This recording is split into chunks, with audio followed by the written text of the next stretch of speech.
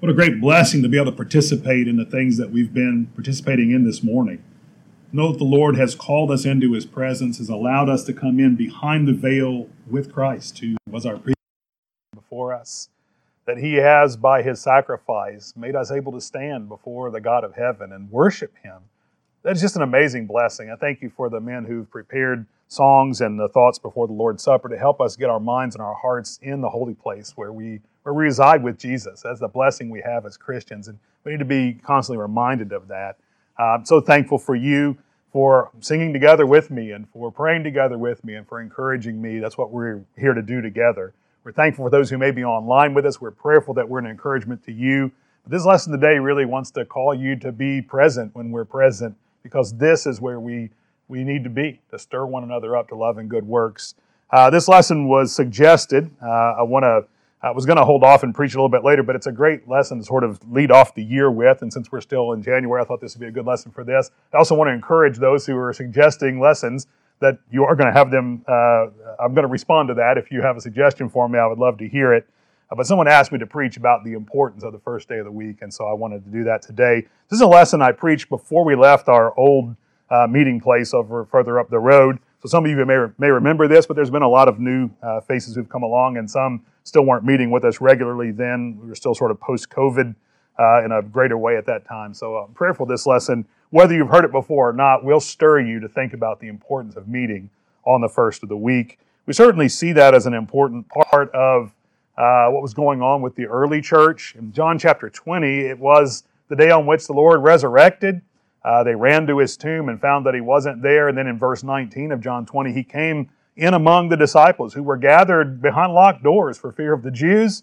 And He breathed on them and said His peace should be with them. But they had this meeting on the first day of the week there, on the day of His resurrection. As our brother just read from Acts chapter 20, later on into the spread of the gospel already, we're deep into the missionary journeys of Paul, and he's visiting the town of Troas, and they've met together on the first of the week to break bread together and to hear him preach this sermon. And God certainly sanctioned that meeting by resurrecting a young man who had fallen out of the window there and died. God was with them very clearly. I think Paul was even showing that, as perhaps they've met for that purpose of remembering the resurrection, and then there was a resurrection in their midst at the moment. I thought that was a beautiful picture there in Acts 20. 1 Corinthians 16, verses 1 and 2. I'll go ahead and read these two verses. I think it's interesting as you see, Paul is revealing a pattern here, something he's already talked with them about, but he's writing it down again. There's a clear pattern because he talks about things that are done in Corinth that are also done over on the mainland, over in Asia Minor, in Galatia. He says, "Now concerning the collection for the saints, as I have given orders to the churches of Galatia," not one church, but several, "you must do also. On the first day of the week, let each one of you lay something aside, storing up as you may prosper, that there be no collections when I come." It just speaks to the fact that there was a common meeting of the saints on the first day of the week. Paul knew about this among the churches in Galatia. He knew about this in Corinth and was encouraging them to take a part in this fellowship for the saints on this first day as they were gathered. And certainly, none of us have grown up in a world where people don't equate church and Sunday. On the first day of the week, our personal practice, the enormous majority of those who claim to follow Christ, the practice is that you gather on the first day of the week. That has been the case for centuries since the death of Jesus. And it's just an unbroken chain we can follow from the Scriptures on into the Christian culture, if you will, of the world coming up through time since Jesus died and resurrected. So it's certainly an important day. But I want to suggest to you there's a lot we can learn about how important it is from the Scriptures themselves. First thing that we need to iron out, though, is what is exactly the first day of the week. Some will argue, well, we don't find Sunday in the Bible, so how do you know Sunday is the first day of the week? I've heard that argument before, actually, so that's why I laid out this first part of the lesson this way. The first day of the week is Sunday. It is not Saturday. There are some who claim that Sunday is the Christian Sabbath. I don't like that phrase. I don't think there's really any Bible basis for that, but some people have that concept. But let's understand that Sabbath is the last day of the week. It is the seventh day. We see that really clearly. It doesn't take long to understand that biblically. If we go to Genesis 2, not even very far into the Bible story at all, the Bible record, perhaps better said, Genesis 2, verses 2 and 3, "On the seventh day God ended His work which He had done, And he rested on the seventh day from all his work which he had done. And God blessed the seventh day and sanctified it, because in it he rested from all his work which God had created and made. So God himself rested on the seventh day. In Exodus chapter 12, though, he hands down a commandment. Exodus chapter 20, I'm sorry. I was thinking of our Passover reading this morning. Exodus chapter 20, verses 8 through 11. He told the Israelites, "Remember the Sabbath day to keep it holy. 6 days you shall labor and do all your work, but the seventh day is the Sabbath of the Lord your God. In it you shall do no work, you, nor your son, nor your daughter, nor your male servant, nor your female servant, nor your cattle, nor your stranger who is within your gates. For in 6 days the Lord made the heavens and the earth, the sea and all that is in them, and rested the seventh day. Therefore the Lord blessed the Sabbath day and hallowed it." The word Sabbath, that is the root for this word that's found here for rest, literally means rest. It follows 6 days of work. But God gave them a Sabbath, and he reiterates in Deuteronomy chapter 5, we're not going to read that he actually gave them the Sabbath, the day in which he rested, he gave them as a national day of rest because they had been slaves in Egypt where they got no rest, where they were overworked. And he wanted to show that he was a God of rest. And so he taught them about his own rest in Genesis, and then gave them a rest as they came out as his nation coming out of Egypt. The Jews absolutely are an authority on the subject of the Sabbath. Romans chapter 3 verse 2 says they were the ones who were given the oracles of God, and so they have kept this concept from Genesis forward. On Jewish calendars, Sabbath is always the last day. And Greek and Latin, I think, is interesting. There's some linguistic and perhaps cultural evidence toward this concept as well. Seventh day is always a form of Sabbath in Greek and Latin. In Greek, it's Sabbato, and in Latin, it's Sabbatum. And I don't speak Greek or Latin, so I hope that didn't hurt your ears too badly. But they do have something else interesting happening on their words for the first day. And I just looked this up again because I was shocked that this is true, and I'm shocked every time I look it up. But in modern Greek, the word for the first day of the week is Kyriaki, which is the word for Lord. In Latin, we see that in Dominica, and we also see it in Portuguese and Spanish, Latin derivative words today, Domingo. All of those are forms of the word that mean to rule or to govern or the Lord. And I think it's fascinating that John himself in Revelation chapter 1 and verse 10 says he was in the Spirit on the Lord's day. Most people equate that with being this was a Sunday in which he received the revelation. It's quite possible. I would say every day is the Lord's day in some special sense, but perhaps in a very significant way, he was revealing this was the first of the week when he received this particular set of revelations. Whatever that is, it means that Saturday just doesn't fit the mold for being the first of the week. It's the last day. It's a day for resting after many days of work. Biblically, the first day follows the Sabbath. And so in our calendars, we would call that Sunday, in English at least. Matthew chapter 28, verse 1, when the Sabbath had ended very early on the first of the week, the ladies come to the tomb and they find that the stone's been rolled away and Jesus is not there. The same thing in Mark as well. Very clearly lined out, this is the day after the Sabbath day has passed. So we're talking about Sunday not being Saturday. Well, let's also be clear that the first day of the week is not Monday. It's a global economy now that we are part of, and so Monday seems like the first day. In fact, I have a really hard time finding agendas that I can use that I'm comfortable with because they all start on Monday. And I get confused a couple of weeks in. I'm like, okay, this left column, that should be Sunday, but it's Monday. And so I usually get stickers and change them all or just make my own agendas, what I've been doing the last couple of years. That'll start on Sunday instead of on Monday. Most agendas you buy Saturday and Sunday are split together because they're the weekend. They're the sort of leftover days, and so you're not going to do a lot on those because everyone's thinking of a global business economy. But Monday then sort of in our culture feels like, well, that's the first day of the week. The rest is the weekend, and we'll talk about that in just a second. In fact, the International Organization for Standardization, called the ISO because it actually is from Geneva, Switzerland, where the word order is different, they have officially declared since 1988 that Monday is the first day of the week. So take that. They tell us what the first day of the week is. Russia, who is officially an atheist country, they have done away with the need for God, they believe.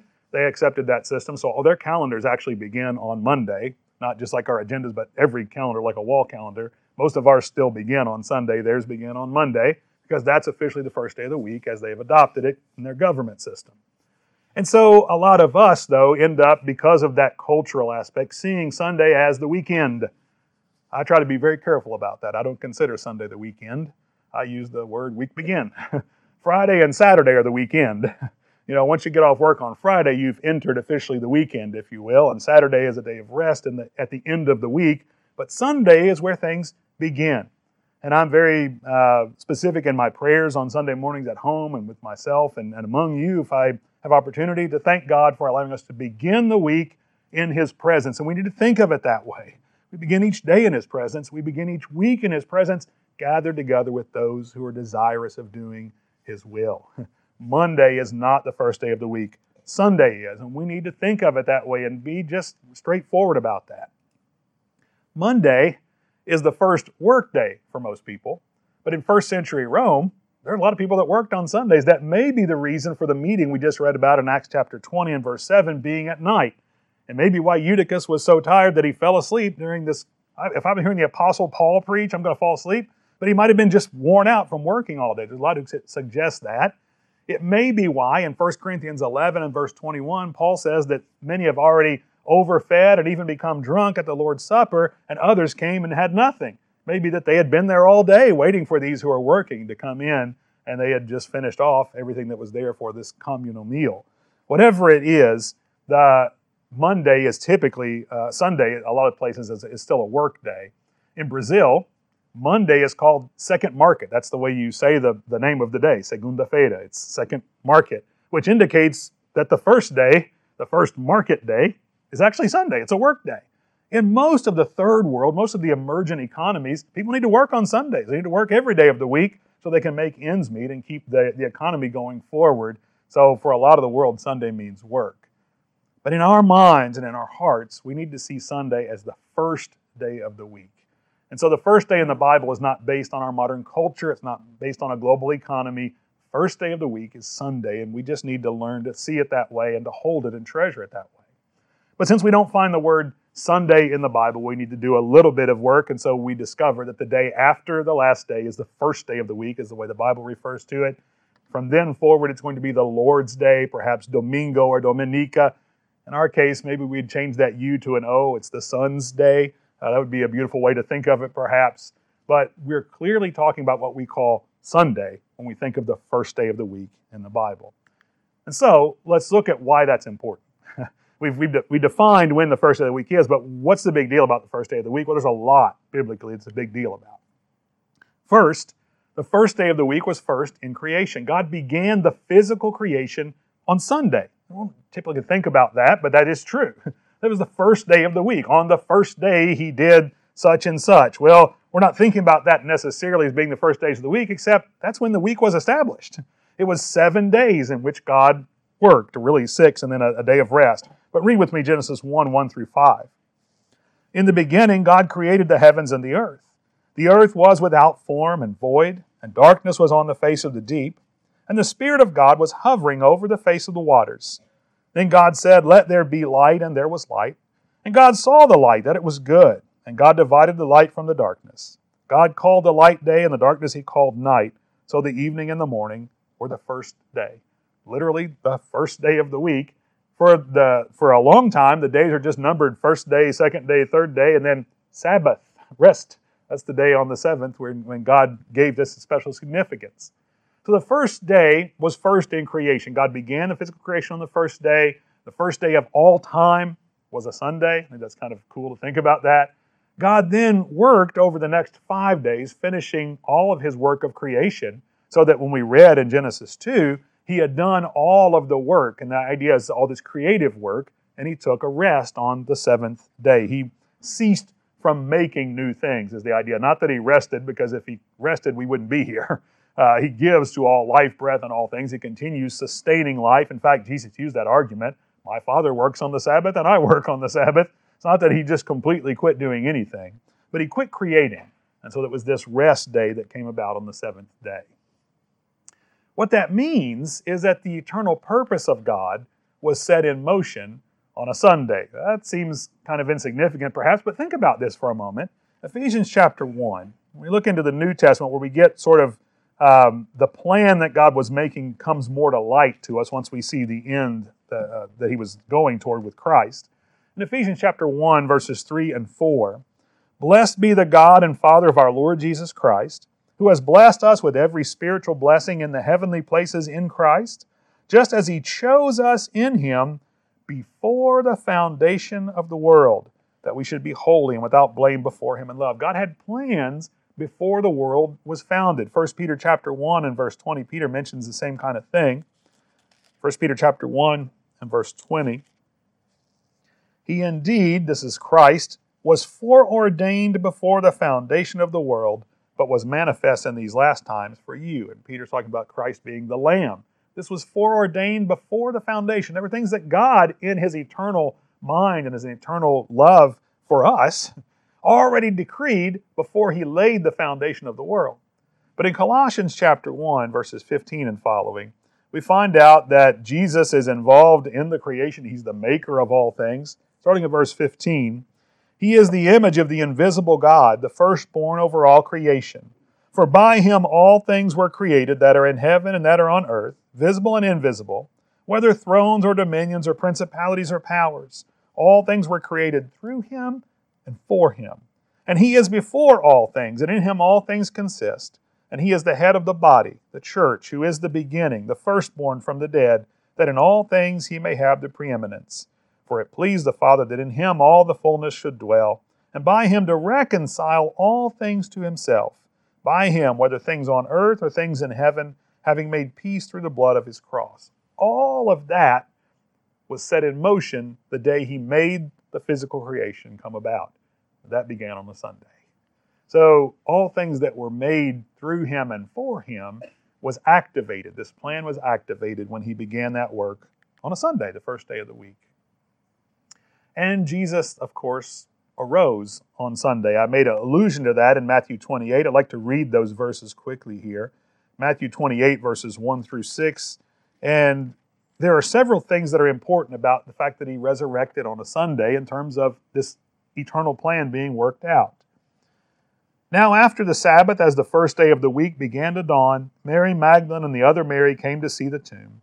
Behold, there was a great earthquake, for an angel of the Lord descended from heaven, and came and rolled back the stone from the door and sat on it.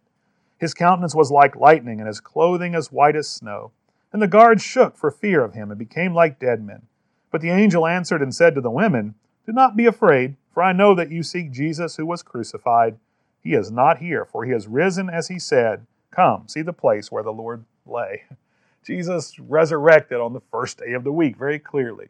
His resurrection proved once and for all that he is the Son of God. Romans chapter 1 and verse 4, he's declared to be the Son of David according to the flesh, but by the Holy Spirit, through the power of resurrection, he's declared to be the Son of God. It's his resurrection then that brings faith and hope to us. We have hope in God and faith in God who resurrected Jesus from the dead. That's what Peter says in 1 Peter 1, verse 20 and 21. This plan that he lined out before the foundation of the world, God was able to carry out. And he began to put that all in action, as far as we're concerned at least, relative to us, when he made the creation on the first day of the week and when he brought Jesus back on the first day of the week. His resurrection is essentially the first fruits, and that is how this plays to us so importantly and why really we give such a significance to the first day of the week, why this became such a significant thing early on among the Christians. 1 Corinthians 15, starting at verse 20 through 23. "Christ is risen from the dead." This was, as I said, on the first day of the week, "has become the first fruits of those who have fallen asleep. For since by man came death, by man also came the resurrection of the dead. For as in Adam all die, even so in Christ all shall be made alive, but each one in his own order. Christ the first fruits, afterward those who are Christ's at his coming." We'll see this concept of first fruits again a little bit later. But you think about the importance we give to this idea. Because even in baptism, as Paul lines it out in Romans chapter 6, baptism is a picture of the death, burial, and resurrection of Christ. We are risen with him to walk in newness of life. Something that began with him and for him on the first of the week. We picture that, and then we come together on the first of the week to remember that every first of the week, as we've done this morning already. And the fact is that because of that, we have a high priest that cannot die. Hebrews chapter 7, verses 23 through 25. The old priesthood was incapable of continually atoning for our sins because death would intervene. The priests themselves were weak and would die. Some of them, all of them, were sinners. They had to offer a sin offering for themselves and then for the people, and then they would die. So some of them in that lineage weren't even good people. They weren't the kind of person that you'd want to take your sins to have them atoned for. Jesus is a perfect high priest. He sympathizes with our weaknesses, and yet he wasn't weak like us in the sense that when he died, he came back. He could not be held by death. And that's celebrated on the first of the week. So salvation was first proclaimed on a Sunday. First proclaimed by those who saw that Jesus had risen as he promised. The women went and told some of the disciples went and told some of the apostles. They didn't believe. Jesus came and said, "It is me, look here." They still were doubting. Thomas, even a week later, on the first of the week, came and finally declared Jesus my Lord and my God when he saw the holes in his hands. That was already on the second first of the week. But the actual proclamation of the gospel after Jesus' resurrection and assumption was on a Sunday, on the first of the week. In Leviticus chapter 23, I mentioned we'd come back to this concept of the first fruits. Leviticus chapter 23, we get the instructions concerning the Passover, really, and then what happens after that. When you get to Pentecost, where the first sermons are going to be preached of the gospel. But Leviticus 23, verses 15 and 16. You shall count for yourselves from the day after the Sabbath, from the day that you brought the sheaf of the wave offering. This is the first fruits sheaf that's being waved on the day that Jesus is resurrecting. You count 7 Sabbaths. Count 50 days to the day after the 7th Sabbath. Then you shall offer a new grain offering to the Lord. On that day is the day of Pentecost. That is 50 days after a Sunday, or in other words, you're counting 7 weeks, and it's from a Sabbath, that is. You're naturally going to begin then on a first of the week, on a Sunday. Pentecost was always a Sunday. The preaching of the gospel for the first time was done on Pentecost, this first of the week. So in Acts chapter 2, verse 1, when Pentecost had fully come, we're told there, that is, it's on Sunday during the daytime part of the day now. Before that day, they had been told to wait in Jerusalem, tarry in Jerusalem until the promise of the Father should come on you, they were told at the end of Luke, as Jesus was going up. 10 days later was going to be the Pentecost. They didn't know that's when it was going to come. But on that day, they received the promise, as Peter lays out, that we've received this which you now see and hear. And they preached the gospel to 3,000, to many more than that, but 3,000 who received it and were saved. So the church actually began on the first day of the week on a Sunday. Jesus had met with his disciples. We mentioned that in John chapter 20. There are 2 times when he comes together with the disciples behind closed doors. It's still very new, his death and his resurrection. They're still fearful of the Jews, trying to have some repercussions on those who had been following Jesus. So we see twice in John 20. They were told to go on and meet him in Galilee. We see them do that later. But 2 times John registers their meeting on the first day of the week and very specifically uses that terminology. The first meeting of the church, already mentioned there in Acts 2, as you get 3,000 baptized souls now, the church is meeting together for the first time. Then they continue meeting day after day after that. But then we see the church in Troas, as we began our lesson in Acts chapter 20. They met together on the first of the week to break bread. And then the example of the Corinthians and Galatians in 1 Corinthians 16. Just overwhelming evidence in the text. And really, there's ample extra-biblical evidence to demonstrate the habitual gathering together of the early church on the first day of the week, on Sunday.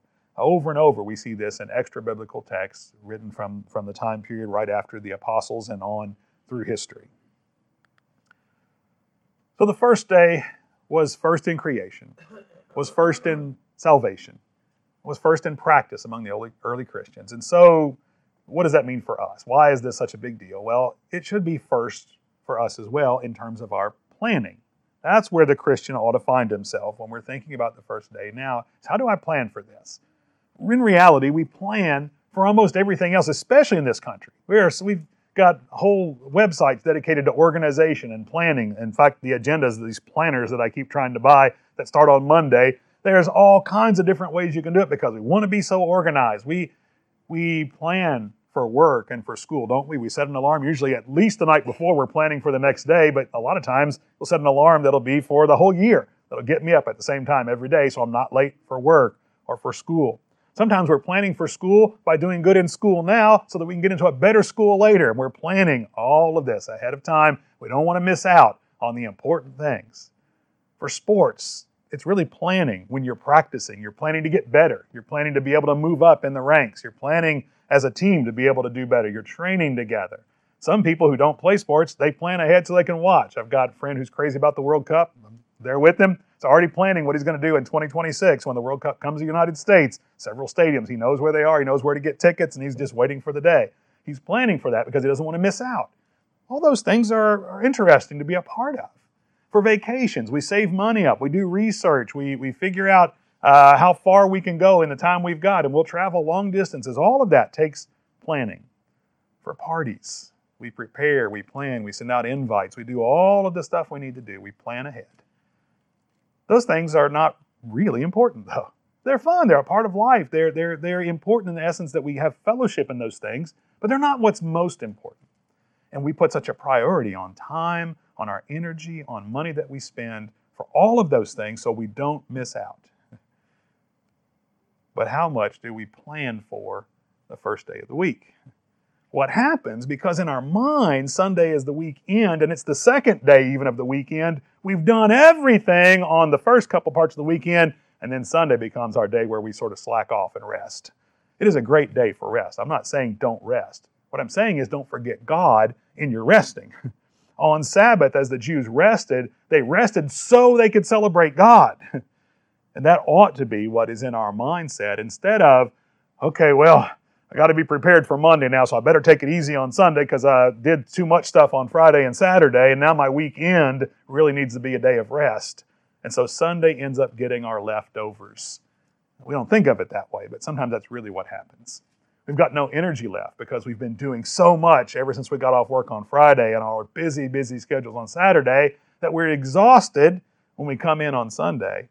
And we have no energy for real worship. Either we sleep through worship, sometimes that happens, or we just can't even go. We just stay at home because we're just too exhausted to give ourselves. Because why? Because we didn't really plan to be there on the first of the week. We just going to be there. It's what we do. We didn't plan for it. And so we wouldn't do that with other things that we find important. We plan for those. Sometimes it's happened, and I've struggled with this with brethren. They make scheduling errors. You scheduled something. Oh, that's right during worship. How was I not seeing that when I scheduled that? I don't know. Maybe you weren't planning to be at worship. Plan that first. And then you won't make those scheduling errors that make it so you can't make it to worship. Now, understand, emergencies happen. Things come up. If you're serving somebody, sometimes that's going to take a priority for a moment. There's a brother I dearly love who consistently runs late. Always late to everything. He's a great guy. And once I began to challenge him on it, you need to schedule yourself better. Well, it turns out he was still running late, and he was planning, but he's the kind of person who, if somebody had a need, he was the first one to be there. Almost every time he was late for worship, he was stopping by somebody's house to give them a ride, seeing if they needed food. He was checking on somebody whose car was broken down on the side. Almost every single time when I would say, look, you're late again, he'd be like, well, this person had a need. And I began to recognize, wow, I need to be more like him. I'm worried too much about the time and not about serving. But there is a need to plan so that just runabout things don't take over the time that we're supposed to be together with our brethren. The Lord wants us to be here. If we have too many scheduling errors, we're not planning properly for the first of the week. For most of us, even our work should not interfere with worshiping God on Sunday. There are some legitimate cases where work is a service for another person, and I need to be there. It was an interesting thing that the Adventists, who aren't allowed to work on Sabbath, would be nurses or firefighters or policemen, because those are service jobs, and they saw those as necessary. They would see those sort of as the priest working on the Sabbath and not violating the Sabbath, because they were intermediating for people's needs. And so that was sort of a way they could see that out of having to set aside the Sabbath if they were working at those kind of jobs. I think some of that is legitimate. There may be a need, a real need, but for most of us, our work should not interfere. And if we know ahead of time that our work is going to interfere, most of us have an opportunity to make that change so that the work doesn't end up interfering. There's a great brother who years ago served as an elder at one of the first congregations I was part of. And he had worked at International Harvester back when it was in its heyday in Louisville, Kentucky. And they were going to a 6-day work week that included Sundays.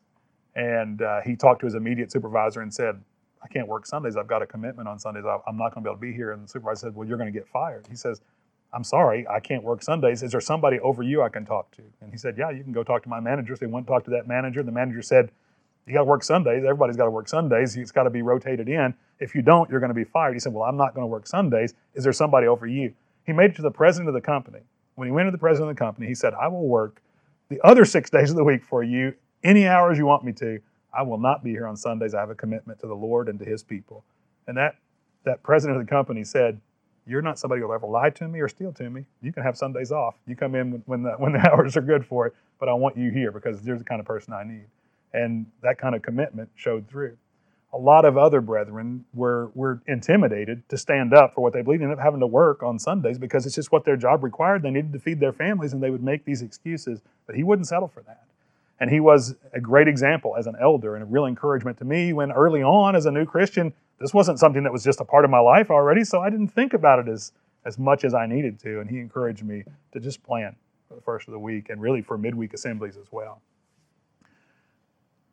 Nothing really should interfere with our being together. The church has prioritized this time. We've worked together as a congregation to set aside the time that is most convenient for the biggest number of people, and that's why we meet when we do.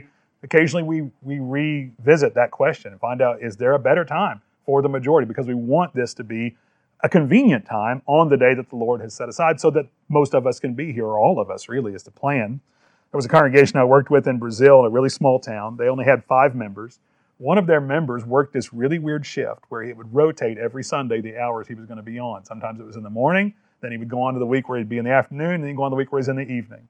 And the brethren were struggling about what to do, and basically my encouragement was, well, love demands that you make it so that he can be with you. Well, we have to keep changing our worship period. I said, yeah, but is it a problem for the rest of you? No, but if we tell people we meet at a certain time, don't worry about the other people. You guys are meeting together as a congregation. The other people that are interested, they'll come. You can study with them during the week, but he needs to be there for worship, and he can't make it 2 of the 3 times because of when you're meeting. So they changed their meeting time to be on a rotation with his schedule, and he was able to meet with them. That's unusual. It's not going to happen in most places, especially here, but it does happen. But love would demand that we try to work that out as a local congregation. That was just something special their group needed to do. But for most of us, there's really no excuse if we're not able to make it. It just means we didn't plan like we should have. And Jesus was really clear about why this situation really comes about. I want to read from Mark chapter 4.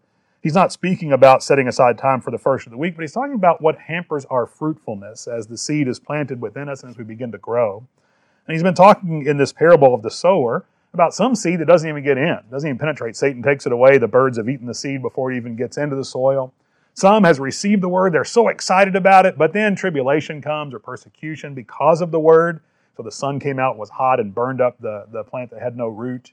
There were others that I think this would sort of apply to the condition we're talking about here. Mark 4, verses 18 and 19. There are ones sown among thorns. They're ones who hear the word, and the cares of this world, the deceitfulness of riches, and the desires for other things, entering in, choke the word, and it becomes unfruitful.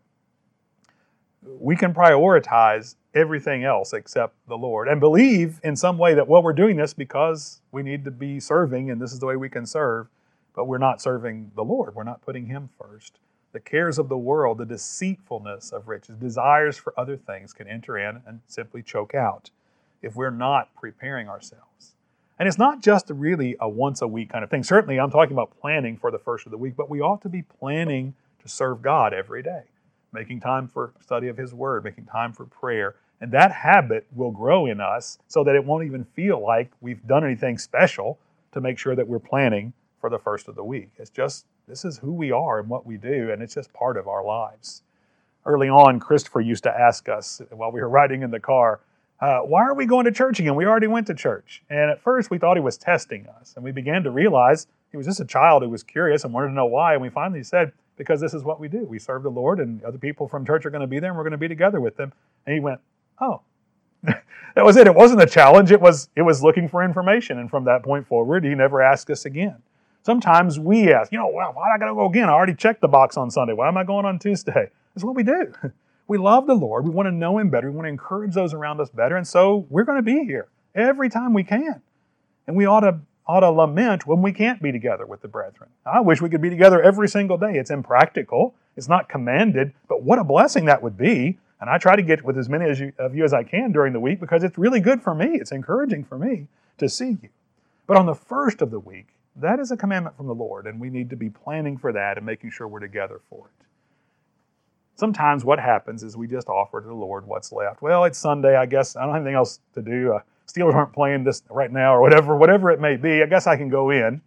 And so think about in the Old Testament, though. As they were bringing their sacrifices to God, there was something that was planned about that. They didn't just show up with any old animal they caught on the way going up to the temple. Oh, it's a good day for a sacrifice. Oh, look, there's a lame deer over here. I'll drag that thing up there. Then it wasn't the way they did it. They had animals that they had to keep spotless. Some of them they had to invest in and raise so they would be ready for the event of these sin offerings or grain offerings or these peace offerings. It had to be a prepared sacrifice. And in Malachi, God reminds them very strongly that He will not accept their leftovers. Malachi chapter 1, verses 6 through 8. And here's why this hurt God's feelings, if you will. A son honors his father and a servant his master. If then I am the father, where is my honor? And if I am a master, where is my reverence, says the Lord of hosts, to you priests who despise my name? Yet you say, in what way have we despised your name? You offer defiled food on my altar, but say, in what way have we defiled you? By saying the table of the Lord is contemptible. And when you offer the blind as a sacrifice, is it not evil? And when you offer the lame and sick, is it not evil? Offer it to your governor. Would he be pleased with you? Would he accept you favorably? Says the Lord of hosts. Can you believe that the priests in Malachi's day were giving God the leftovers? And saying, well, surely He'll accept this. I mean, we're after all, we're bringing sacrifices. Isn't that what God wants? No, He doesn't want that. He wants obedience.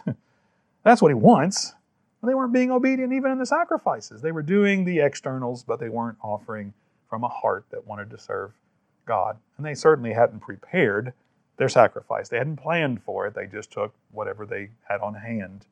And we need to be careful that we don't do that, even emotionally, and certainly spiritually, as we're bringing our worship before God. God insists that we worship together, that we assemble together.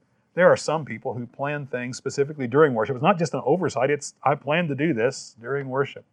I'm reminded of a time in Brazil when the national team was going to be playing locally. It was an honor to get to see the Brazilian national team for Brazilian soccer. That's soccer, by the way. Soccer fans, that's a big deal. They would travel the world, and once in a while they'd be in your city, at home playing. And it was a big deal, and it was going to happen during one of the worship periods. And some visitors had come in from out of town, some Christians from out of town, and the local brethren said, this is a real treat. You never get to see the national team. We'll take you. And took them. Christians from a very small town where they hardly knew any other Christians had come to São Paulo, where there were lots of us gathered, over 100 gathered for a worship service. And where are these visitors that we heard were in town? Oh, well, so-and-so and so-and-so took them to the soccer game today. That was heartbreaking. And these brethren missed out on an opportunity. Sad to say, all of them have fallen away at this point. It's not really a shock that they hadn't been engaged as they should have, but the ones that had come to visit and could have been encouraged and built up by these brethren they could have gotten to build relationships with as they worship God together, and the ones who were willing to plan for this ahead of time to take these brethren away from an opportunity to be together with the people of the Lord. God insists that we assemble. I want to read Hebrews chapter 10, verses 19 to 25. I want to look at the things we miss when we don't assemble together. I know there are some cases where we have people with chronic ailments, where there are difficulties that keep from being able to assemble. I would still encourage at any possibility of being together, this is going to be the best use of your time. If you're going to suffer pain and with your chronic ailments, suffer together with us. Let us bear part of that burden. I know it's impractical in some cases, but when it's possible, this is going to be the greatest blessing of your week. Hebrews chapter 10, verses 19 to 25. Here's what the Hebrew writer says.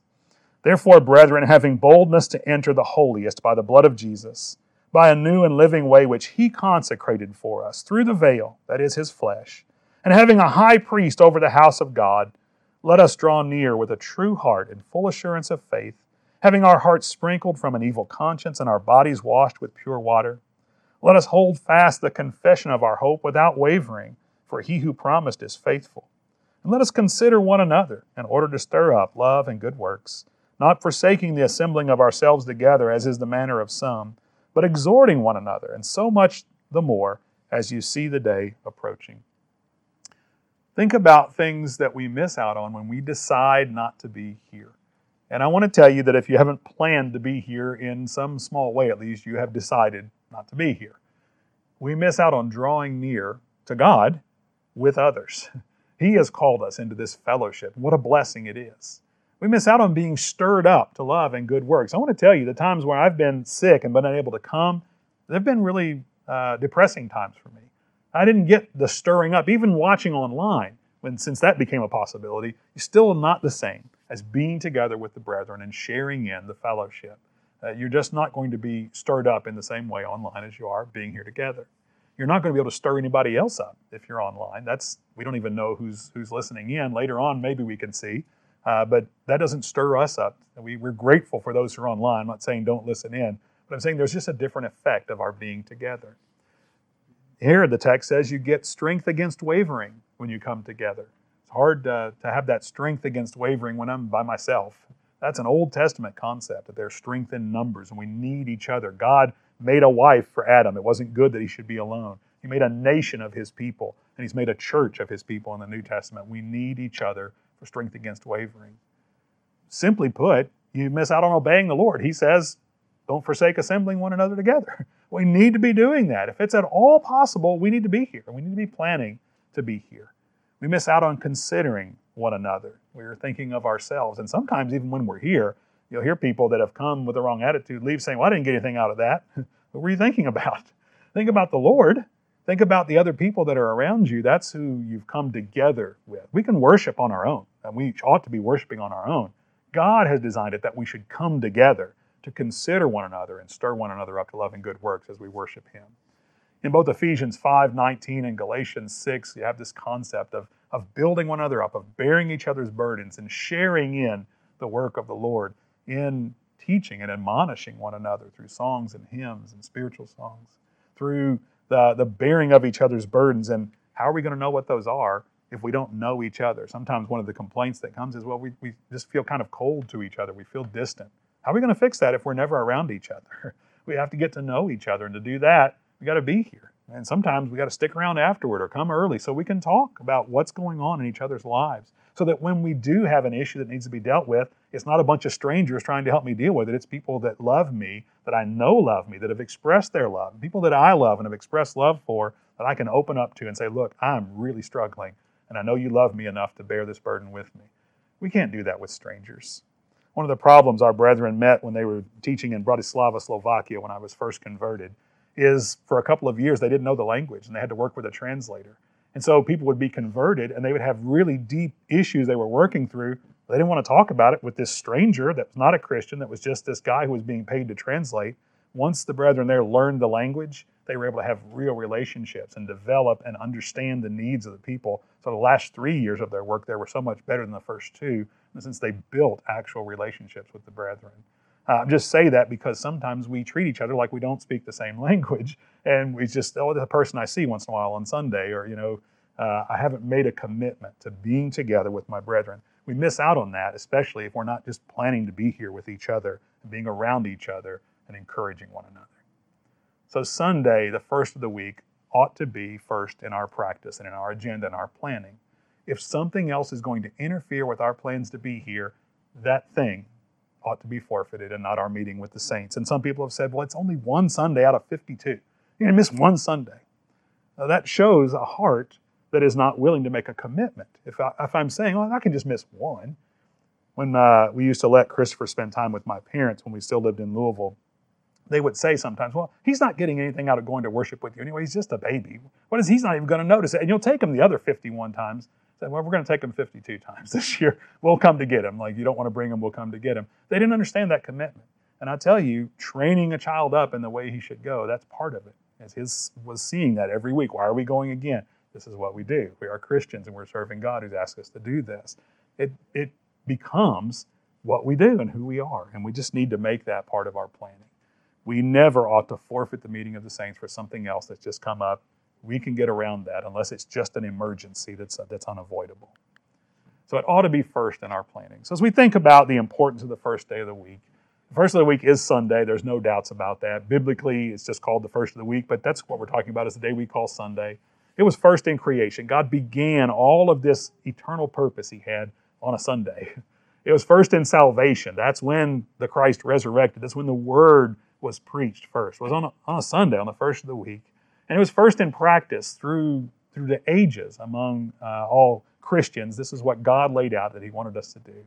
So for us, it ought to be first in our planning. I'm grateful that you planned to be here today, and I'm thankful to see you. And I'm planning to see you next week, God willing, if we're still alive and God allows for that.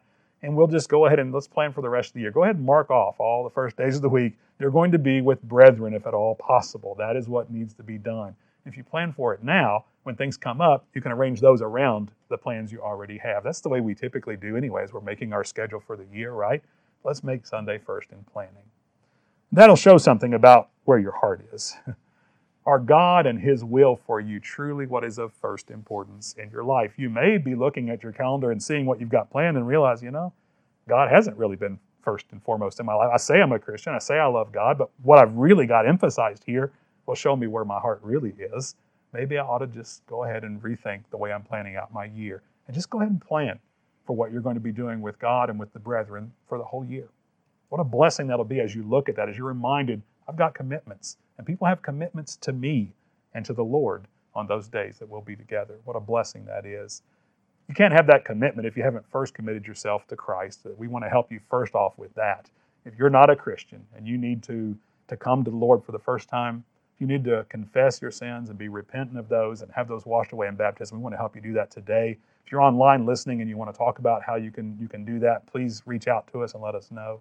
But if you've already done that and you realize that Jesus is just not a priority and Sunday being together with the saints is just not a priority and you want to help correct that, if you want our encouragement, if you want me to help you with that, whatever we can do, we're together for that purpose. We're glad you're here today. Maybe this has helped you to think about that a little more fervently. We want to encourage you to keep doing that.